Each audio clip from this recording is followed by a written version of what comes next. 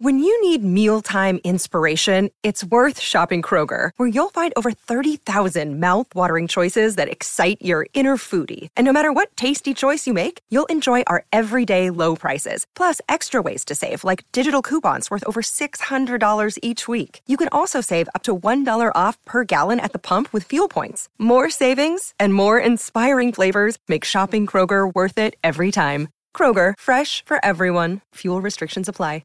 Another day is here, and you're ready for it. What to wear? Check. Breakfast, lunch, and dinner? Check. Planning for what's next and how to save for it? That's where Bank of America can help. For your financial to-dos, Bank of America has experts ready to help get you closer to your goals.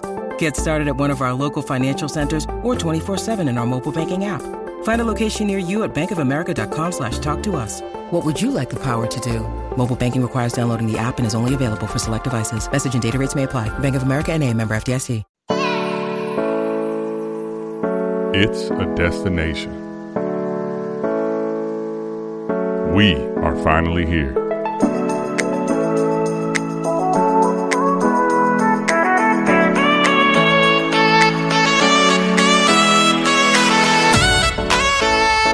Let's go.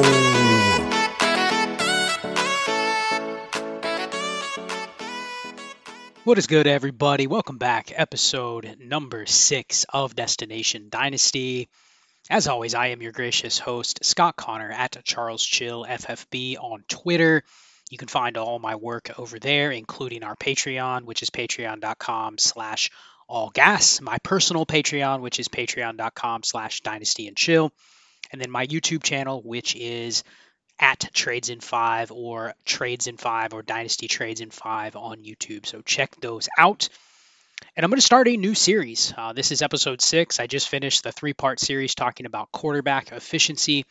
And this is going to be a roster construction series. I know I talk a lot about roster construction and abstract ideas when it comes to roster construction, but we're going to hash that out and go through just the manifestation of a dynasty roster, how to approach it. You know, where do you start? What are some of the core principles that I look for when I'm building a roster? And obviously there's a ton of variables depending on the settings, depending on the scoring, all of those things come into play. So I think you have to have a system of how you want to approach a league, whether you're doing a new startup or whether you have an existing league and you're going, all right, I need to get myself back into balance when it comes to a roster construction standpoint. So that's what we're going to look at. I'm going to talk about just some of the basics that I use. We're going to start tonight with my favorite topic, especially considering how scoring has gone this year, the last couple years, the latest trends in Dynasty. I'm going to talk about the wide receiver threshold. That's right. This is going to be a wide receiver centric episode. We will cover the other positions in future episodes, but tonight I'm going to focus on the wide receivers. And we're going to start with just some basic parameters because I think we have to establish a baseline for this series just so everybody knows where we're starting. Now, you may say, hey, I'm listening to this, but I'm in a league that has this many roster spots or has a taxi squad or has these rules. Like, there's always going to be variables. And instead of just saying, all right, forget about it, figure it out on your own, there needs to be a way where you can do some calculations. So I'm going to use some percentages and some baselines that you can use to calculate this yourself, regardless of what settings you have in your league, regardless of what the scoring is. And I will put a link on either of the Patreon channels, whether you subscribe to the Patreon at All Gas or Destination Devy or mine at Dynasty and Chill. You get access to these tools that you can download and you can use. And I'll make sure that they're available for anybody that's new, that joins, that asks, or that's currently a patron of either Destination Devy or of Dynasty and Chill. Get access to this. Reach out to me if you need a link to it. It's posted, but just reach out to me if you're already a member and you also need access to this. So here's where we're going to start. We're going to start with a baseline for this series, and I'm going to repeat this numerous times, but it's important to establish a baseline for the type of league that we're talking about, because I'm going to get follow-up questions. Hey, what happens if this is half PPR? What happens if this is tight end premium? What happens if this is best ball? Like, all of those things come into play. We can certainly hash through different strategies based on those tweaks or those changes, but with this, we're going to establish a baseline. So here's what it's going to be. We're going to talk about a 12-team Superflex PPR scoring with 10 starters, 28 roster spots, a quarterback, 2 running backs, 3 receivers, a tight end, 2 flexes, and a super flex. So start 10 with 28-man rosters, and we're going to assume that you're going to be submitting a lineup. So just to repeat that, 12-team super flex, start 10, 28-man rosters, lineup with the requirements being a quarterback, 2 running backs, 3 receivers, a tight end, 2 flexes, and a super flex. So that's the baseline. You can obviously tweak that based on how many roster spots you have, based on the scoring, based on whether there's a taxi squad. Then you get into other factors that may also impact this. Waiver rules. What are the off-season rosters? Do they get expanded? Are there waivers year-round? Like, all of this is going to kind of tweak how you play it, but I don't think the optimal or what you're trying to get to from a roster construction standpoint is going to change. You're always striving for something. All those other things are just going to depend on how extreme do you go, how aggressive are you, at what times do you exploit trying to get there faster or being willing to pivot away from it. So there's a lot of factors and a lot of variables that come into play, but I need to establish that baseline just for this series because it's going to be important to discuss going forward how I come up with this strategy. So with all of that said, we're going to start with this. We need to establish a couple rules. So the first rule being, in most scoring systems, regardless of what the scoring is, unless you get into really, really extreme quarterback scoring or negative quarterback scoring to where it's really, really detrimental. So think about like the Scott Fish Bowl or even more extreme. I'm in a league where the quarterback scoring is extremely unforgiving, more extreme than even Scott Fish Bowl, to the point where if you are starting low-end quarterbacks, you're actually being penalized to the point where you probably don't want to start them. If you know you're sitting on a quarterback 28 for the week, you probably don't want that in your lineup. You are better off starting a flex running back or a flex wide receiver. But for the most part, in most formats, you do want to start quarterbacks in your quarterback spot and in your super flex spot. So I'm going to also assume that for this format, regardless of whether it's 4-2, 6-1, the matrix says, or the numbers say historically, you want to always start 2 quarterbacks in those spots if you can. That's what's optimal. And in a 12-team league, in theory, in like a utopian world where everybody is balanced and everybody is within roster construction, everyone should be starting 2 quarterbacks, right? So that leaves you 8 roster spots left in your starting lineup for all the other positions. And I will add this when it comes to quarterbacks, and we'll talk about this on a future episode when we touch on quarterback strategy, what's the current dominant strategy at quarterback, how to exploit the current market. We'll have an episode on that. However, given that you always want to be starting 2 quarterbacks and you have 28 roster spots, you can figure that you are probably wanting to carry at any time 3 to 5 quarterbacks. So let's just put it at 4. Let's just assume, again, for this exercise, 12-team Superflex where you always want to be starting 2 and you have 28-man rosters. I am always having 4 quarterbacks on my active roster. So that leaves me with 24 non-quarterback spots that I have to play with on this team. 8 starters, excluding the 2 quarterbacks, 24 roster spots, excluding the 4 quarterbacks that I'm going to have on my roster. So again, to repeat that, 28-man rosters, 10 starters. I always want to start quarterbacks in my Superflex. So assuming that there's always 2 in my lineup, and then there's always 4 on my roster, that leaves me with 8 starters that are not quarterbacks, and it leaves me with 24 roster spots that are not quarterbacks. So that's the baseline. That's the baseline we are going to use when we're talking roster construction for all the other positions except for quarterbacks. So with all that said, what does it look like? What does it look like in terms of coming up with an ideal construction, not only the numbers, but the types of players that I want to use those other 24 roster spots on? So I'm going to get right into the data. I'm going to fire a lot of data. So if you want to slow this down, go back, write it down. This will be the meat and potatoes of where I'm getting this strategy, is using this data, looking at it over a period of time, over the last 5 years is what I've used, and really just looking at it from like an optimal standpoint to figure out, how do I want to fill out my roster? What is the perfect roster setup or perfect roster construction? Now keep in mind, this is perfect, right? This is assuming everything goes exactly as planned. meaning that we get into the craziness of a season, we get into the variance of a week-to-week game. It's not always going to be perfect. But when you're going into the off season, or you're starting a brand new league, you're trying to figure out a baseline of kind of where I want to head. Where do I want to go? If I get to a point where my team is ready to contend, what do generally I want my roster construction to look like in this format? So you can use some percentages, you can use the data, and then you can kind of just have the idea in your mind and tweak it if you have a league that maybe has more roster spots or has more starters or less starters or slightly different scoring. Like all those things, you can kind of start with this baseline and then tweak based on your current league or the market in your current league. So let's get right into it. I'm going to look at the last 5 years of data, and I'm going to look at the baseline scoring or the median average for those 8 starting roster spots that I talked about. So I already mentioned it's a start 10. We're going to exclude the 2 quarterbacks. I took the last 5 years of data in PPR and pulled the median averages for each one of those spots. So over the last 5 seasons, here they are. Running backs, RB1s, 19.1 points per game. RB2s, 13.98 points per game. Wide receiver 1s, 17.62 points per game. Wide receiver 2s, 14.98 points per game. Wide receiver 3s, 12.83 points per game.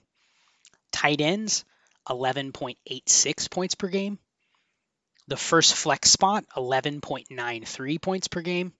And the second flex spot, 11.2 points per game. And again, those are the median averages of those 8 starting spots in this format. And when I say median average, essentially in a 12-team league, I am taking the median of the middle parts of that subset. So for the running back ones, I'm taking the RB 5, 6, 7, and 8, and I'm just taking the average of those 4 numbers, finishes from each season. And I'm averaging those together across 5 years. So I'm just trying to figure out a baseline of like what is the middle point at each one of those positions, right? And it's useful to use the middle point because what do you commonly see in a 12-team league? And I forgot to mention this at the beginning, but what do you commonly see in a 12-team league? 6 teams make the playoffs, right? So if you just take the median average, which is exactly why I do it this way, because probably you're going to have a league where half the teams make the playoffs. So you want to strive to hit that median average at each one of these roster spots. And that's why I use that. So it's just a baseline point to look at the numbers for each one of those 8 spots, the RB1, the RB2, the wide receiver 1, the wide receiver 2, the wide receiver 3, the tight end, the first flex, and the second flex. And obviously in the flexes, that is using the average across all 3 positions that fire in those spots. And another way you can refer to this data is this is going to be like the optimal data at the end of the year, right? This does not take into account that there is different distribution from week to week. These are like the point per game averages across the season and then using the median average of those data sets. So again, this isn't distribution. This is almost looking at what would it be from like an optimal points per game after the season if you just look at the averages across the entire season. So keep that in mind. Those numbers, we'll come back to them a little bit later on. Now, the wide receivers, right? So I'm going to start with the wide receivers. I'm going to repeat this data in the next couple shows when we talk about the other positions. But for the wide receivers, we're going to specifically focus on wide receiver strategy for tonight's episode. And so with those 3 numbers that I talked about, what are impacting wide receivers? Obviously the 3 wide receiver spots and then also the 2 flex spots. This is a league where you can start up to 5 receivers, right? Based on the fact that there's 3 receiver starters and there's 2 flex spots. So we'll get into what it kind of looks like from a total roster construction standpoint here in just a little bit. But looking at those numbers, I'll repeat them one more time. The wide receiver 1, median average 17.62. Wide receiver 2, median average 14.98. Wide receiver 3, median average is 12.83. The first flex, 11.93. The second flex is 11.2. So you have those numbers. You have a baseline now at the wide receivers. And again, this was the data from the last 5 years. So now I'm going to compare it to what it looks like thus far in 2022. And it's interesting because if you take the numbers that are at the top, so the wide receiver 1s thus far in 2022, the median average for wide receiver 1s is 23.2. this season. So wide receiver scoring is way up at the top, right? So compared to historically, which was around 17.6, you're looking at 23.2 this season. So it's way up from the past. And that really comes down to looking at the top end of the receivers this year. They're producing better than they have in the past. And it's a little bit deeper at the top than it's been in the past. So you go down to the next subset, wide receiver twos. Historically, the number was 14.98. This year, it's 15.89. So in that range, the numbers are still slightly elevated compared to historical data, almost a point per game in that range in the wide receiver two spot. Now, going down to the wide receiver threes, historically 12.83.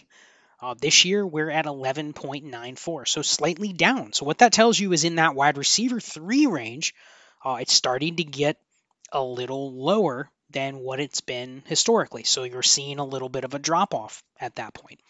And then when you get into the flexes, obviously the flex 1 was 11.93, and then flex 2, it was 11.2. The baseline for those numbers this season, the inflection point is right around the wide receiver 31 for the first flex, and for the second flex, we're looking at right around the wide receiver 34. So that speaks to what I was talking about with the wide receiver threes.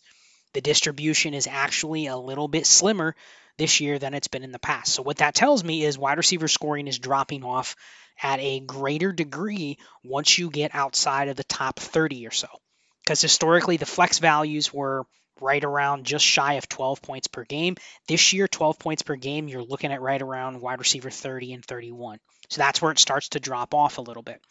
Now let's look at the distribution of specifically where those flex values are coming from this year. So what I did is I omitted the top 24 running backs this year, the top 36 wide receivers this year, and the top 12 tight ends.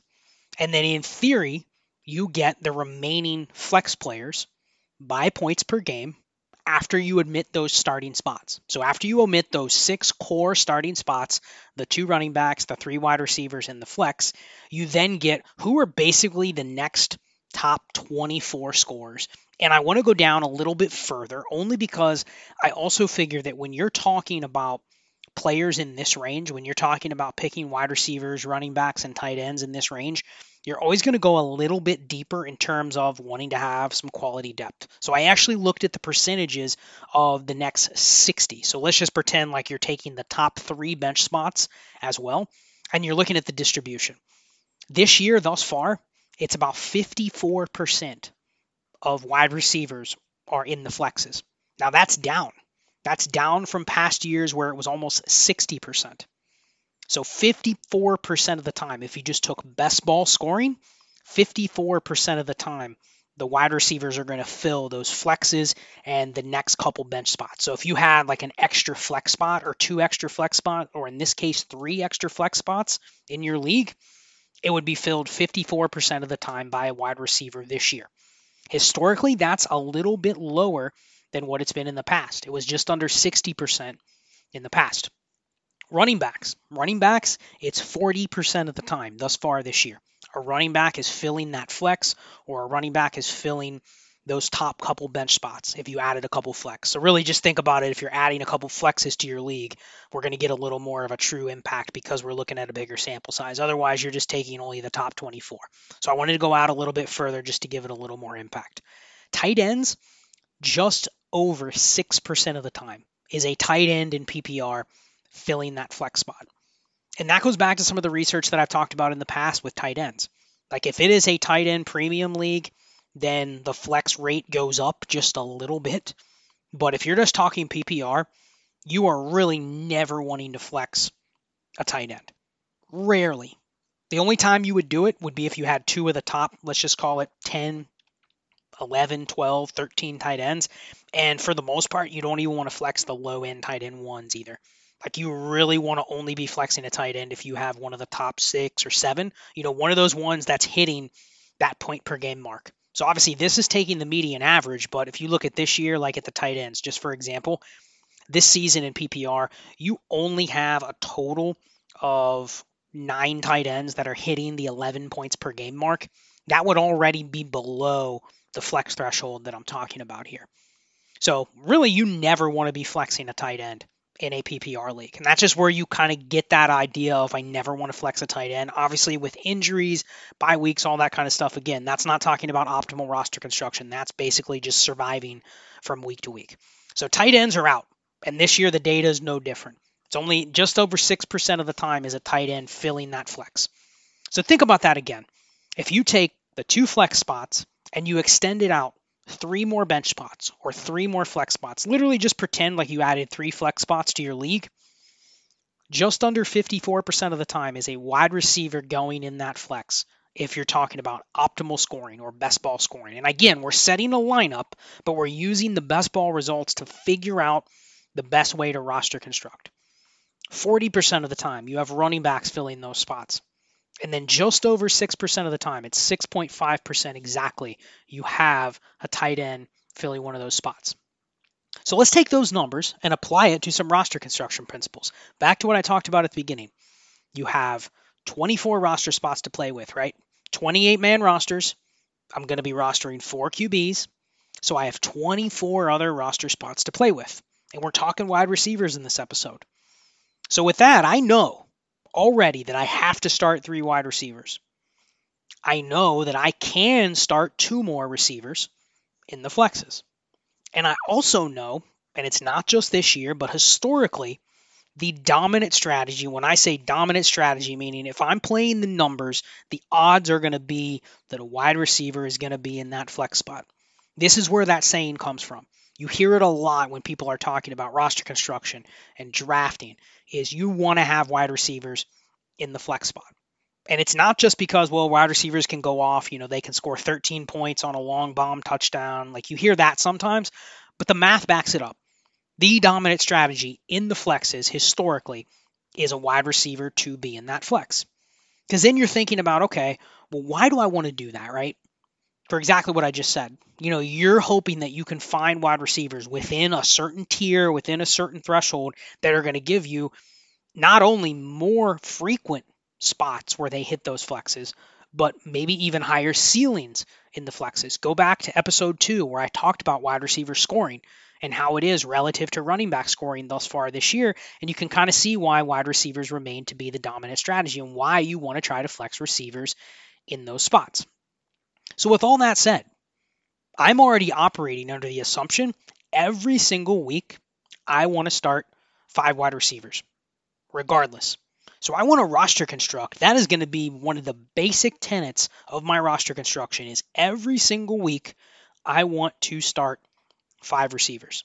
Now you can go through and do the math and think about, okay, the season is 17 weeks long, including the 3 weeks of the fantasy playoffs. And I always want to start 5 wide receivers. So right there, I have 85 high-quality starts that I have to get out of my wide receivers, right? Then you go through and you think about, okay, how many times are those 5 guys on a bye week? Well, all of them are going to be on a bye week at least once. So that is at least 5 more starts that I need. So that's 90. Then you have to think about injuries. And I'm sure we could ask some smarter people than me when it comes to injuries. What is the average missed time for a wide receiver in a given year from an injury? And I don't know that data, but if you think about it, you've already established that you want to start 5 receivers. You have 17 weeks to play, so that's 85. You have at least 1 bye week per player, so that's another 5 weeks that you need to fill. And then you have the injuries. Whatever that number is, and you assume every receiver that you roster is going to potentially miss that many games with injuries, you now already know how many times you have to fill one of those flexes and 3 wide receiver spots with a wide receiver. And you already know the dominant strategy is to always be flexing a wide receiver. So again, this is one of the core tenets that I start with. I want to build my core around 5 wide receivers that are within a certain threshold. And I'm going to talk about how to calculate the threshold here in just a second. That's why I shared all of those numbers. But you've set that baseline right there at 5. Now, if you just do some really, really non-creative math and you look at that number that I shared, right? The just shy of 54%. So you're looking at 53.45% of the time a wide receiver is going to be in the flex. Just go through and do some basic math and say, all right, If I know that the top 60 receivers, in theory, are going to be started every single week, then where do I want to establish like my cutoff point? I have to start 3 receivers every week. There has to be 3 receivers started in every single league each week, which means that's at least 36 that are in lineups. But then you go through and you say at least 54% of the time, or right around 54% of the time, there's also going to be a wide receiver that fires in that flex. And there's going to be 2 flex spots. So if you figure in those flexes, that is another 24 receivers that could be started across the league. And you just use that 54% number that I talked about, right? And you take 54% of 24, you are looking at right around 13. So 13 receivers on average are going to be in lineups every single week across your league. And there's your threshold. The 36 that are going to be in the 3 starting spots, and then another 13 that are going to be in the flex spots. So if you want to round that up, technically 12.96 plus 36, you're looking at 48.96. Round it up to 50, just to make it easy, just to give yourself a baseline point. And there it is. I've now established the wide receiver threshold in a start 3 receiver PPR league. And we really haven't even talked about how this impacts your roster construction depending on the total amount of roster spots, because right now it doesn't matter. We're just focusing on the one position, the wide receivers, in a start 3 league where there's 2 flexes. That's my threshold, top 50. That is my threshold, top 50 receivers. Now, when I say top 50 receivers, a lot of people start to ask me, well, what does that mean? Does it mean they have to be top 50 across ADP? Does it mean they have to be top 50 in terms of their projection for the season? Be creative, right? Like be creative in terms of what that means. Obviously, if you are rostering a player that is clearly not a top 50 dynasty receiver, yet you think they could be a top 50 producer or so in the season, well, you have a conundrum because obviously they're not carrying the dynasty value, but you still have them for one of these potential flex spots or one of these wide receiver spots for the season. So you have to account for that. So now you want to figure out, okay, I've already aimed at top 50 receivers, whatever I want to call that. And I sometimes like to operate on the mix of once I've established like my core 5 or 6 receivers that I know are going to be my starters, again, to account for those 5 receivers I want to play every single week, and then maybe 1 more to account for the bye weeks. Those want to be 6 core receivers that are as good as I can make them, right? As good as I can make them from an acquisition cost standpoint, from a production standpoint. I want to get like 6 core receivers that I can make them as good as possible. Then I expand it out a little bit and say, okay, for every potential Adam Thielen that I roster, I'm okay rostering a Jameson Williams because they kind of counteract with each other. One is a top 50 dynasty receiver. One is probably a top 50 producer, but will never have any dynasty value. So you kind of look at it as like a give or take. If you have a team that has a Jameson Williams, maybe you want to counteract that by having an Adam Thielen. Because really that rounds out your wide receiver core. And if you just take the fact that you can start 5 every week and you want to cover the bye weeks and the injuries, what I usually do is I essentially go through and I say, all right, I have my 5 core starters and I want to have at least double the number of reinforcements to cover those flex spots. So that puts me right in the position where I want to go into the season.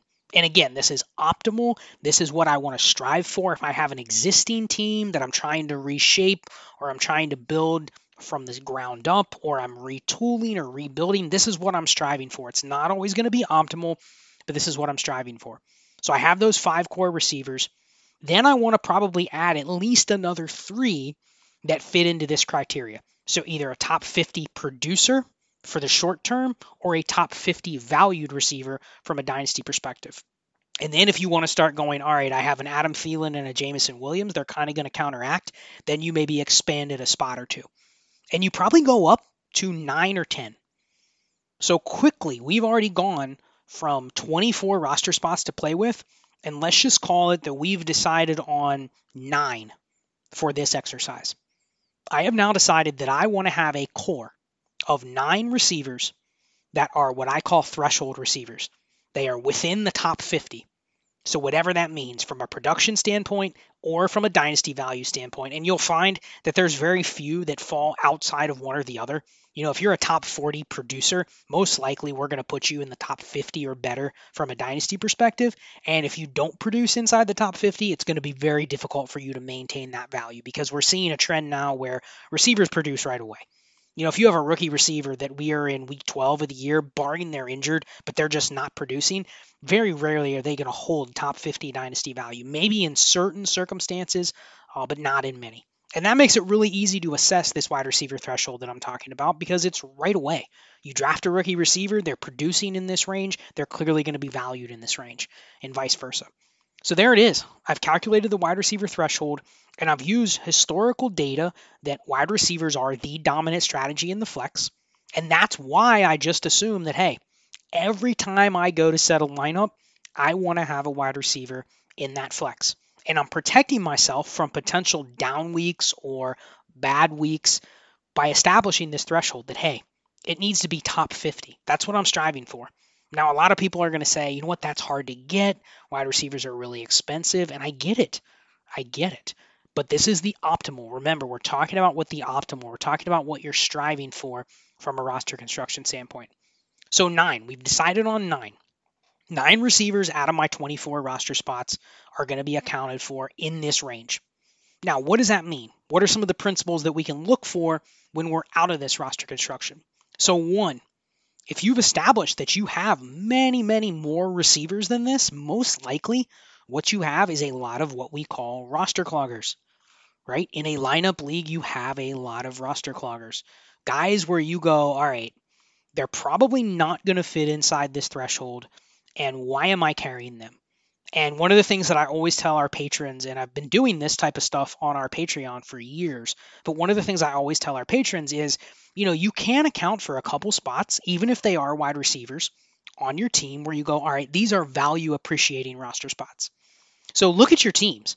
If you're carrying a couple receivers on the back end of your roster that are not top 50 dynasty receivers, or they are not top 50 producers. So think of a name like David Bell, right? Technically by ADP, he's not a top 50 receiver. He's not producing anywhere close to a top 50 receiver. But there is a window of time where you will consider rostering him. And that is because if there was ever something that happened positive for him, he might be a value ascending player. But again, going from that to he is a threshold receiver is totally different. So you always have to keep an eye on that. I see a lot of teams where you look at their roster and it's 32-man rosters. They're carrying 18 receivers. And I go dead weight, roster clogger. And you have to understand, with a guy like David Bell, you have a limited window for there to be value ascension. You have a very limited window for that actually to work. Most likely, if you're in year 3 and you're carrying Laviska Shenault, it's not going to work. We already know that. We already know he's a roster clogger. So that's why you hear me talk a lot on other shows about roster cloggers. And you look at somebody's team and they're still carrying Jalen Reagor and Bryan Edwards and Denzel Mims and Laviska Shenault. They're roster cloggers. Now, could they be the 1 in 1,000 that's an outlier and has a 4th-year breakout, or all of a sudden they fall in a role where someone will buy him from you? Maybe. But that's not how I want to roster construct in an optimal world. So that's why we stick to this principle. That's why I start with the wide receivers, because establishing this threshold, here's the thing. Once you establish this threshold, and you know of my 24 roster spots that I've accounted for 9 optimally that I want to be wide receivers, it makes it easy to figure out what I want to do with the other roster spots. So we'll talk a little bit about that. We'll talk a little bit about some of the problems that people may face when they're looking at their rosters and they're going, man, I'm not in construction. What do I do? So we'll talk about some strategies to deal with that. If you're looking at a team that you're trying to retool or rebuild, or if you find yourself in a startup or something where the value is just too good and you start to go maybe a little bit higher, or you fall short of these numbers. So I'll be back in 30 seconds and we'll talk a little bit about that.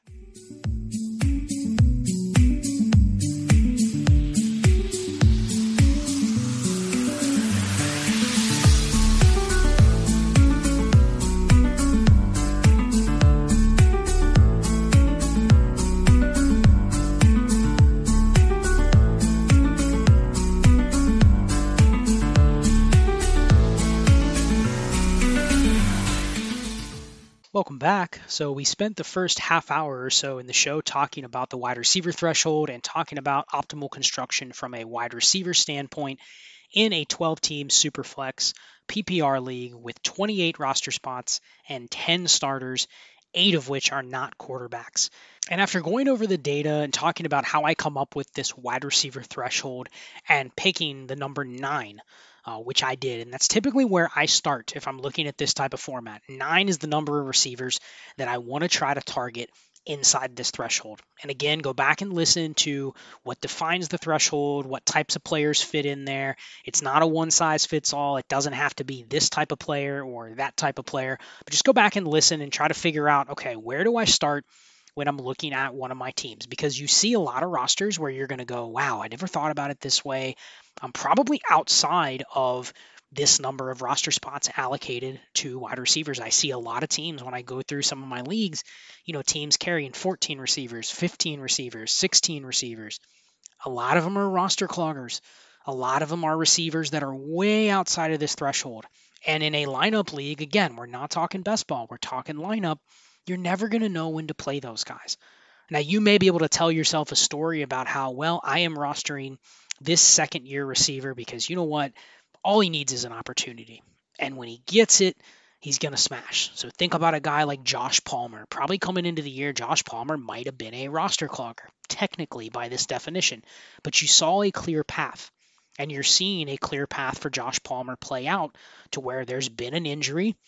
There's been multiple injuries. He's on an offense where you say, okay, even if he's technically not a threshold receiver, he's in an offense where if he got opportunity, he has the right mix of pedigree, situation, quarterback efficiency, everything where I can sell myself that he could be a threshold receiver in the short term. Perfect.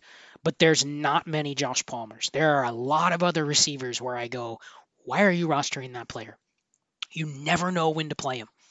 Very, very rarely are you going to say, hey, I'm going to pick up the 5th receiver on a team because there's 2 injuries ahead of him and he's a smash play this week. We already inherently know that, but we don't think about it when we make rookie picks, when we make waiver wire pickups, when we make trades. In startups, we don't think about this. And I see people all the time that get themselves way out of whack from a roster construction standpoint. So this will help. This will give you a place to start.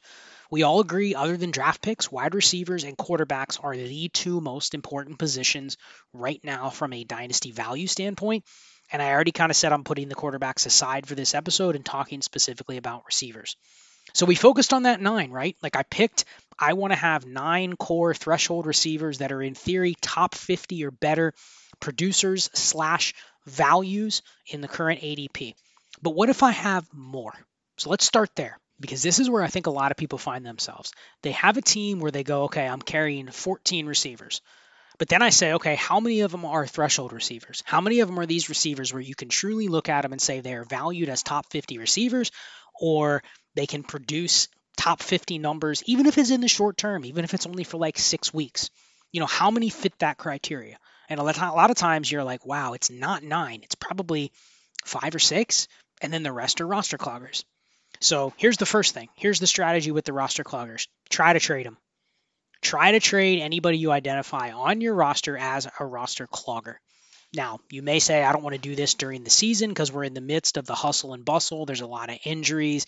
I don't want to just give these players away. Fine, I get that. Wait till the offseason. But keep it in mind. Like this type of player, if there's an opportunity to sell, like a spot start. So think about somebody like Demarcus Robinson, right? If he's active for the Ravens, he's a guy in the rest of the year could potentially be a threshold receiver. But we know he's probably not for the long term. We know as soon as the clock strikes midnight, he's not a threshold receiver. He's just not. So he's the type of player where he's a classic. Can I sell him? Can I sell a guy like Denzel Mims now that he's playing a little bit more? And I don't want to talk too much about players on this show because that's not the point. The point is to make you think about what is a roster clogger, what is a roster clogging receiver, and why it makes sense to sell them. And it's for the exact reason that I talked about in episode 2 and for the exact reason that I'm talking about here. They're really tough to predict when to start. So that's the first thing. If you have not enough threshold receivers, but you're rostering way too many, try to sell them. The next thing, if you can't sell them, if you've offered these players to your league for thirds, for fourths, for fab, for running backs. We're not going to talk about running backs in this episode tonight, but you can do the math on, I had 28 roster spots. I allocated 4 to quarterbacks. I'm allocating 9 more to wide receivers. I now have 15 more roster spots that I have to allocate, and the only 2 positions left. Think about it. What am I going to fill a lot of my spots with? Running backs. So that's the other option. If you can't get a third, if you can't get a fourth, if you can't get fab dollars, can you sell some of your roster cloggers for running backs? And you can start at the lowest common denominator at running back, a body, a spot start, a player that doesn't have a spot start opportunity coming up, but could if there's an injury. So you're really looking at running backs that are literally on an active roster. So think about somebody like Chris Evans. Chris Evans is absolutely not usable, but there's a chance that in 2 or 3 weeks, Chris Evans could be usable. Think about any third running back on a team that barely gets any snaps during a game. That is a better use of a roster spot than a roster clogger, right? That's better use of a roster spot than a Laviska Shenault. And I think a lot of people have trouble wrapping their head around that. How can you tell me that a roster spot used on Demarcus Robinson is better off being used on Chris Evans? A lot of people would go, wow, that doesn't make sense. Robinson, I might be able to put in my lineup. Chris Evans, I can't. You're trying to think about, again, these core principles of if you're not in the midst of a season and you're not thinking about what's currently happening right this second, what idea do you want to wrap your head around? And that's perfect. So that's your strategy if you're looking at a team that has too many wide receivers. Don't do it overnight. Don't go through and just release all your receivers onto waivers. But think about opportunities where you can go, hey, you know what? I can sell this roster clogger receiver. The window might come up in the next week or two where I can sell this receiver for a third. Gone. This is a way to get yourself back into proportion from an optimal roster construction standpoint. Now, let's say you've done that. Let's say you've cleared out some of your dead spots on your team. Maybe you've sold 1 or 2 receivers for a third. Maybe you've had to sell one for a fourth. You can argue if you can't get a 4th round pick for a player, there's no reason to allocate a roster spot. If you go back to Eric and I talked about on America's Game on one of the early episodes, we talked about warp of draft picks. If you can't get a 3rd round pick for a player, you can argue they are not worth a roster spot. And that sounds crazy, but literally, if you just took these principles and said, if I can't get a 3rd round pick for a player in my league, they really arguably might not be worth a roster spot. So you have to think about that. If you've spammed your league, nobody will give you a 3rd. If you spammed your league and no one will give you a 4th, you have to question why that player is on your team to begin with. And again, these are the small moves where you go through. If you have this stuff in your mind, these are the small moves that matter if you're looking at how to get to that 5% advantage over the rest of the field, because very few people in leagues are doing this. So think about that. If you can't get thirds, if you can't get fourths, if you can't get fab, if you can't trade receivers on the back end of your roster for running backs, why do you have them? And in 28-man rosters, which is our baseline for this series of episodes, there's going to be running backs I'd rather have on waivers. There is. Go out to a league where there's only 28-man rosters or 30-man rosters. There are plenty of running backs that are on active rosters that are out there, and they're easy to pick up if a lot of other people are having these problems with their roster construction. So literally go flip them out. Cut the guys like Bryan Edwards. Get them off your team. Cut the Jalen Reagors.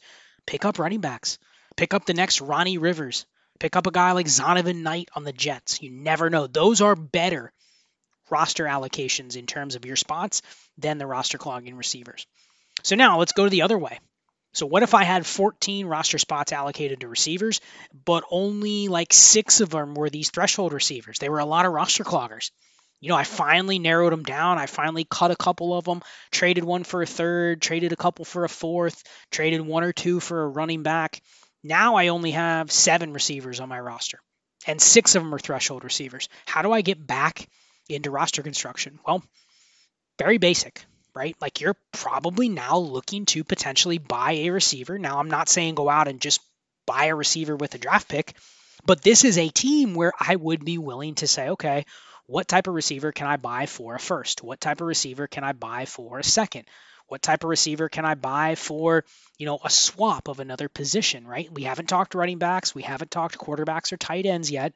But I want to try to increase my staple of wide receivers. Now, this is assuming that in 2022, I want to try to contend.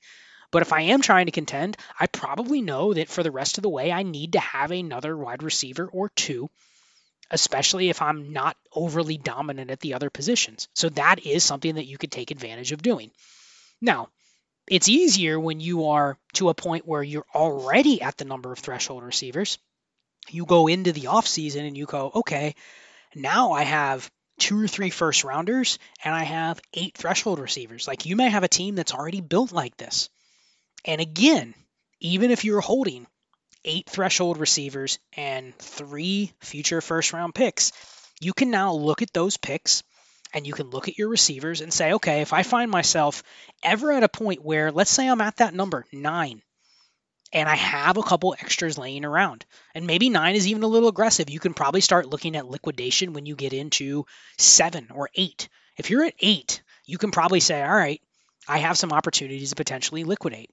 And this is one of the most common things that I do in PPR leagues, is I look at my receiver core and I go, you know what, if it is strong and I have extras, this is an easy place where I can be willing to liquidate.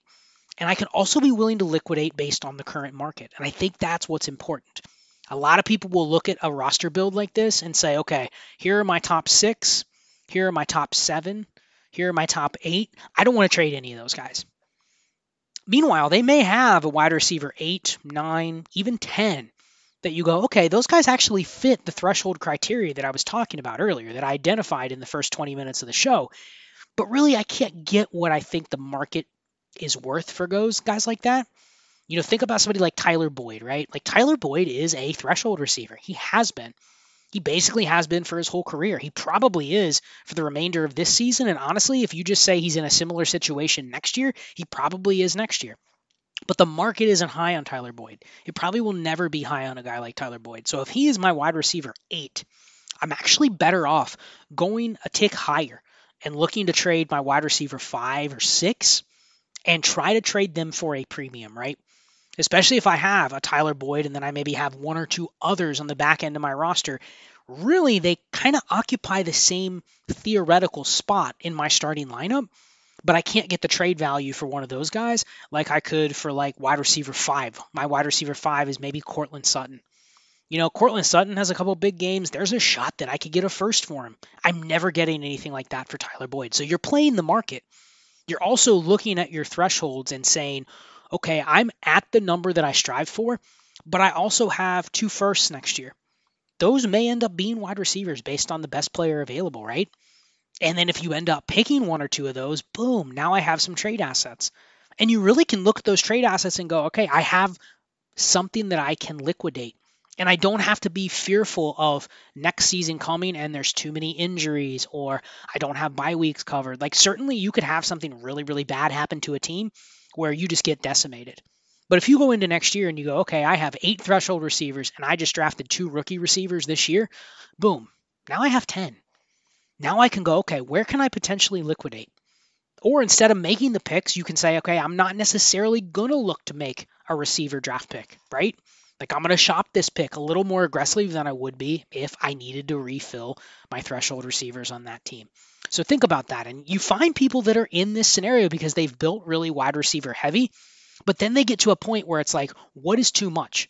And that's why I identified this threshold. That's why I identified this optimal number. And if I said 9 out of 28, assuming it is a 12-team superflex, you're looking at right there around 30% or so. Around 30% of your roster spots, you want them to be wide receivers, if you just take those numbers that I talked about in this show. But you want them to be a certain quality. You want to like cut off the quality at that top 50 range. And once you go below that, you really don't want to go below that in terms of the numbers anymore. So if you're below the 9, but you can't get any more receivers in this threshold, then you know you want to try to add. But if you are above the 9, and they're all still like within this threshold range, boom, that's when you liquidate. That's when you go, let me go to the market, figure out what I can liquidate. And you have a whole pool of receivers. And the beautiful thing, if you go back and listen to episode 2, is we kind of already know where these ranges are, right? Like, once you get into like the wide receiver 10 to 40, you have a wide range of players that you can trade within that range that are all of different dynasty values. So you just pick out, okay, how many of them do I have in that range? This is probably the range I want to start trading away because that is high enough to where other people in my league are probably going to value those players. But they're also close enough together where you can say, you know what, it really doesn't matter which ones I trade for purposes of my roster construction. Let me trade the one I can get the most for. Let me trade the one that can actually bank me a first and a second. And that's what I can use maybe to upgrade my other positions. And we'll talk about that on future episodes when we talk about running back strategy, quarterback strategy, and tight end strategy. So I hope this helped. It's a different way to think about things. Obviously, the threshold is going to be slightly higher if your flexes are expanded. Obviously, the numbers are going to be a little different if you have more flex spots to start and if you have more total roster spots.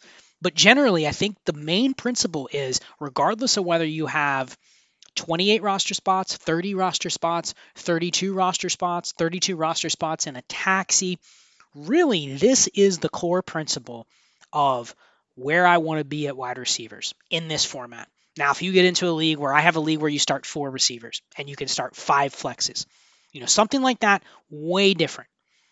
But most leagues take this type of structure where it's 3 receivers, 2 flexes, or some form of that where you can start up to 5. And when you have that, I think receivers is where I start. I'm always striving for like that 30% range or so of my roster spots. In this case, 9 out of 28. That's my threshold.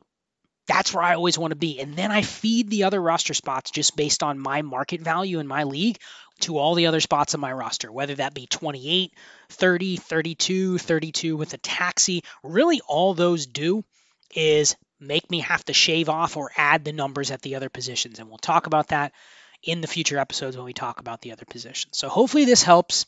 I think this is pertinent going into 2023, where I think we're going to hit a period to where wide receivers are going to be more valuable than ever. And it's going to be important to have something like this already locked down. And it's going to be important to even get ahead of the game in a seller's market, right? Like there is a lot of people that want to buy receivers right now. There are a lot of people that go, you know what? I want to buy a stud receiver. I want to buy a top 12 receiver. I want to buy a threshold receiver. I'm always looking for receivers. Rookie draft. It's going to be super interesting because we have kind of a lackluster receiver class coming in. Ray will tell you that. But you know what? It's at the same point where the NFL values the receivers more and more and more. So you're going to see them drafted high. You're going to see 6, 7 receivers probably go in the first 50 picks or so. So automatically we're going to have another crop of these threshold receivers coming into the NFL next year, and it's definitely a seller's market. Most teams in your league, as they start to realize, hey, running backs are really devalued. Hey, outside of a certain range, like quarterbacks are kind of all the same. Everyone wants to buy receivers. So it's tough. It's tough to execute this now. It's tougher to do this than it was 2 or 3 years ago, right? Where everyone valued running backs a little bit more. We hadn't had 4 or 5 straight receiver classes that just absolutely smashed. So it's going to be tougher. But I think having this in the back of your mind, not just for new leagues, but for your existing leagues. And you can gain an edge. Even if you've already built some teams that have had some success, you can gain an edge by just having these types of things in the back of your mind when you're looking at your team. And then tweaking it. Like, I'm not going to be able to tell you the optimal for every single league because there are millions and millions of variances in terms of scoring, settings, rules, all that kind of stuff. But I'm giving you a baseline with this episode of how I approach it and really what the optimal is. Now, how do you get to the optimal? How much work do you have to take? How much time is it going to take? How much value do you have to lose to do it? That's a different story. But I'm just giving you a baseline of how to get to the optimal. And I think it starts with the receivers because it's the easiest to define. It's the easiest to pick the cutoff point. And then we've clearly identified really everything after that just based on variance trends and based on having to submit a starting lineup. It gets really, really difficult to do it after a certain range. So keep that in mind. Hopefully you enjoyed this episode. I'll come back next week and hit on another position. And then this will probably be a 5-part series or maybe a 4-part series where I probably lump the tight ends and the quarterbacks into an episode by themselves. And then maybe I'll do one final episode where I just tie everything together and kind of go through like what my optimal build would be for a league like this. And maybe talk some nuances on, what you do with different waiver rules or with different roster expansion rules or taxi squads. I mean, there's always nuances, but I think it's important to discuss how some of those things might change your strategy just a little bit. So with that, we'll go ahead and end this episode. As a reminder, I want everybody to subscribe to the Destination Devy newsletter. Check that out. You get it delivered to your email inbox once per week. Tons of great information from the whole Destination Devy team. Really everything you can think of. It's not just Dynasty, redraft, DFS, injury information, gambling information, and much, much more. Check out the newsletter. Again, it is allgas.beehiiv.com/subscribe. Check it out. You get it right before the weekend hits, and all of our content creators put a lot of time into that. So again, check it out. Subscribe with your email and support all the great Destination Devy creators. With that, I'll go ahead and sign off. You can find me on Twitter at CharlesChillFFB. All my work is linked over there. If you have any questions, reach out to me. Check out the Discord. You can join at patreon.com/allgas. My Patreon, where you get a lot of these proprietary things that I've come up with over the last couple years. It's patreon.com/dynastyandchill. And we will be back with next week's episode where we talk more roster construction principles. Only ones I keep around me is my fam. No coincidence, it's always been the plan.